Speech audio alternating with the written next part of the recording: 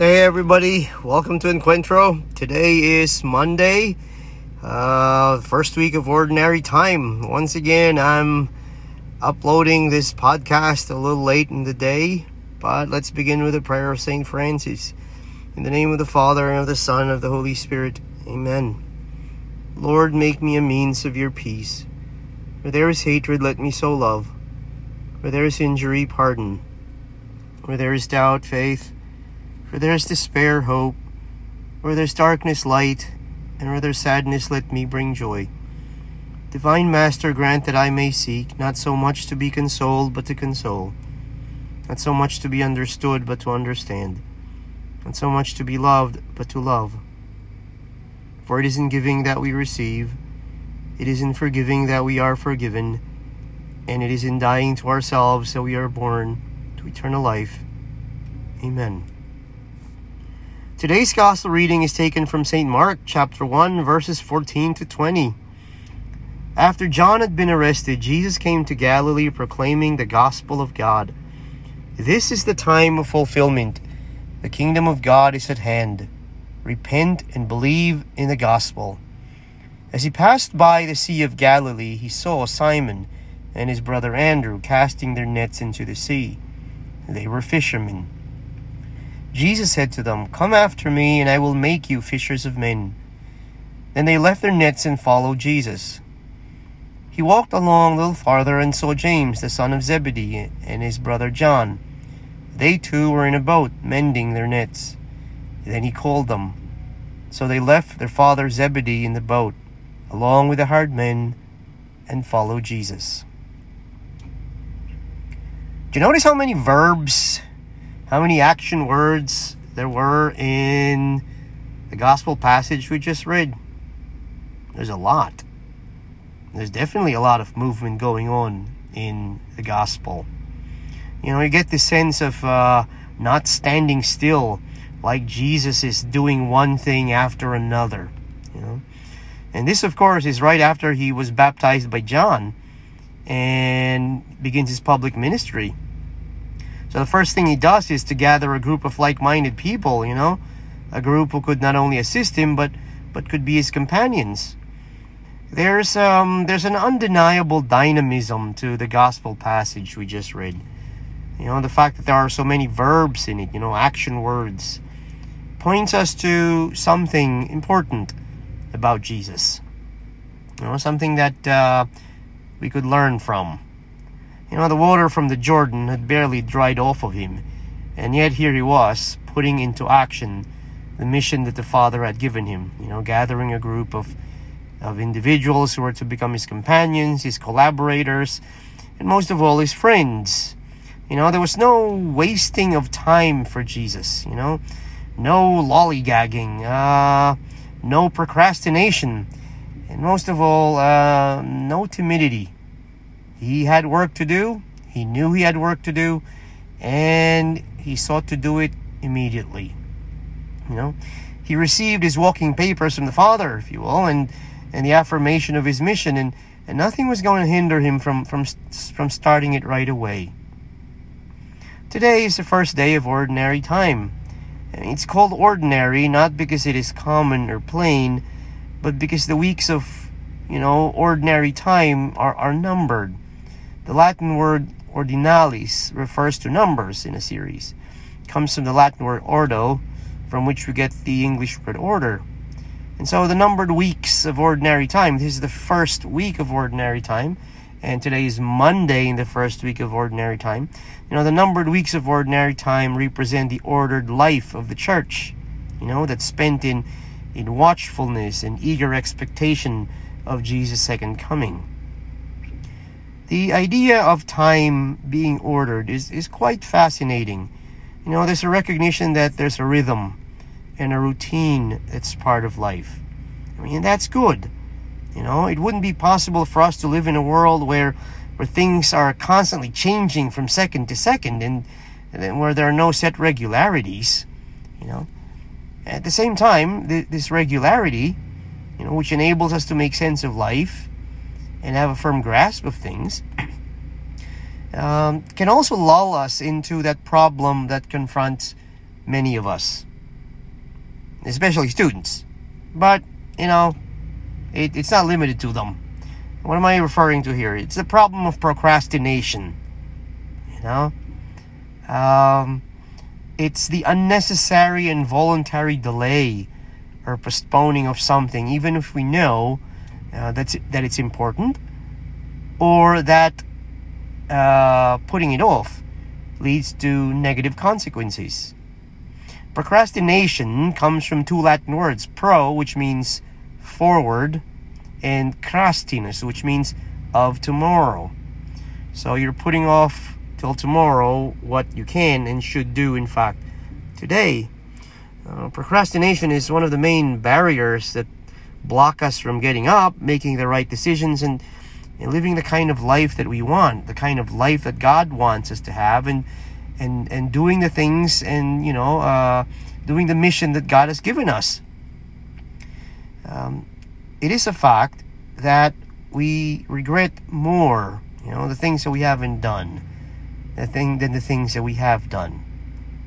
In addition to that, feelings of regret and guilt, resulting from missed opportunities, these things tend to stay with us longer. Sometimes all our opportunities seem to be on our fingertips, but we can't reach them. We can't seem to reach them. When we procrastinate, we waste time that could have been invested in something meaningful. If we can overcome this fierce enemy, we'll be able to accomplish more. And in doing so, better utilize the potential that God has given us. First, though, let's talk about what procrastination is not. Okay? First, it isn't laziness. You see, lazy people simply don't do anything, and they're fine with it. Procrastinators are different. They actually have the desire to actually do something, but they just can't force themselves to start. Second, procrastination isn't relaxation. Don't mistake the two. Relaxing recharges us. Procrastination drains us. And the less energy we have, the more stressed or sometimes even depressed we get. And it leads us to even more put off our responsibilities, even farther. Lastly, we also have to get rid of the idea that, sometimes we hear people say that we work better under pressure. That's actually wrong. A lot of times we hear that excuse that, that people, that from people who love to leave things to the last minute. They justify their actions by claiming that they're most productive under pressure. Maybe they are.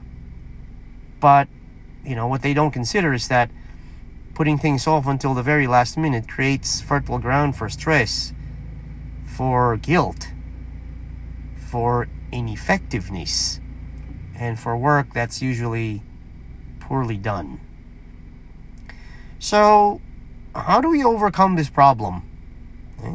How can we be like Jesus in our ordinary day-to-day life, acting upon the good that the Father has asked us to do right away, without delay, without lollygagging, without procrastinating? How can we overcome procrastination? It's a very long topic, but let me just give you, a couple of maybe useful tips, if you will, to help us try to overcome, this problem. First, we need to be clear about our personal vision. You hear the dogs barking. It's nighttime here, and in the morning you get the roosters. At night you get the dogs.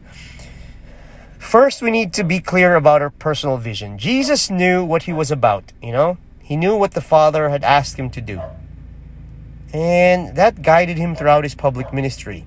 Okay? What is it that we want to achieve? Who do we want to be? Clarity of vision focuses our gaze, and it helps us set our priorities. It motivates us, and it helps us maintain discipline as we go about achieving our goal. So it's important to always be clear about our vision. What exactly do we want to achieve? And we have to keep that always before us. Second, Keeping long to-do lists can be intimidating. And I've seen it in my students, and in fact, keeping those long lists of things that you have to do for a week, for a month, etc., that can, in fact, lead to procrastination. It's important to have a to-do list, obviously, but it's one thing to have it. It's another thing to obsess about it, right? Seeing the long lists of things we have to do can be frustrating. And sometimes it can lead us to give up on them. So, instead of compiling a long to-do list, I would recommend maintaining a short do-today list. Okay? These are not mutually exclusive. You can still have your to-do list for the month or even for the year. Okay? But, keep it to this day. Have a short to-do today list. And then prioritize what's most urgent and what's not. And then slowly check each one as you complete it. It'll give you a sense of fulfillment with every check that you make, which actually will spur you on to do the next one. Before you know it, the entire to-do list for the day will be checked. Third, learning new habits is an important element in developing, the needed mental strength to overcome procrastination. If you make a habit of doing something regularly, constantly doing it will require less and less mental energy. Why? Because, eventually it becomes second nature. It's kind of like driving. When you're first learning how to drive, it's a little tough, but eventually you don't even think about it anymore. You're doing it automatically. It becomes part of you. It becomes second nature. It's the same thing with doing important things right away. Okay? The things that you have to do, doing it right away and not putting it off. If we habituate ourselves to doing that, to doing things right away instead of putting them off, it becomes a habit. Okay? And before you know it, it becomes easier and easier to do it. It becomes second nature. Okay? It becomes automatic. Lastly, it's important to set aside time. And prayer is a good way of doing this. To set aside time to meet ourselves. And by that I mean setting aside time to sit down with ourselves, maybe at the end of the day, to reflect, on the things that, we've completed and be grateful for them. And the things that we may not have been able to complete, and, not to be sorry that we weren't able to do it, but to resolve, to do them tomorrow. But to also sit down just by ourselves and maybe with the Lord to consider two further things. First, whether we're still on track to achieve our goal and realize our vision.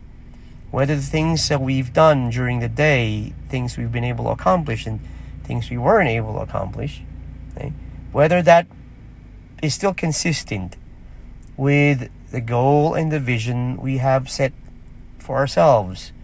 The goal, the vision, and the mission that God has given us. And second, whether we're being faithful to our goal of overcoming the tendency to procrastinate. Jesus in today's gospel, the first day of ordinary time, Jesus sets about doing immediately what God has asked him to do, without delay, without hesitation, without procrastination. And he did that all throughout his public ministry, because he was very clear about what the Father wanted him to do. And there was nothing, absolutely nothing, that would deter him from doing it.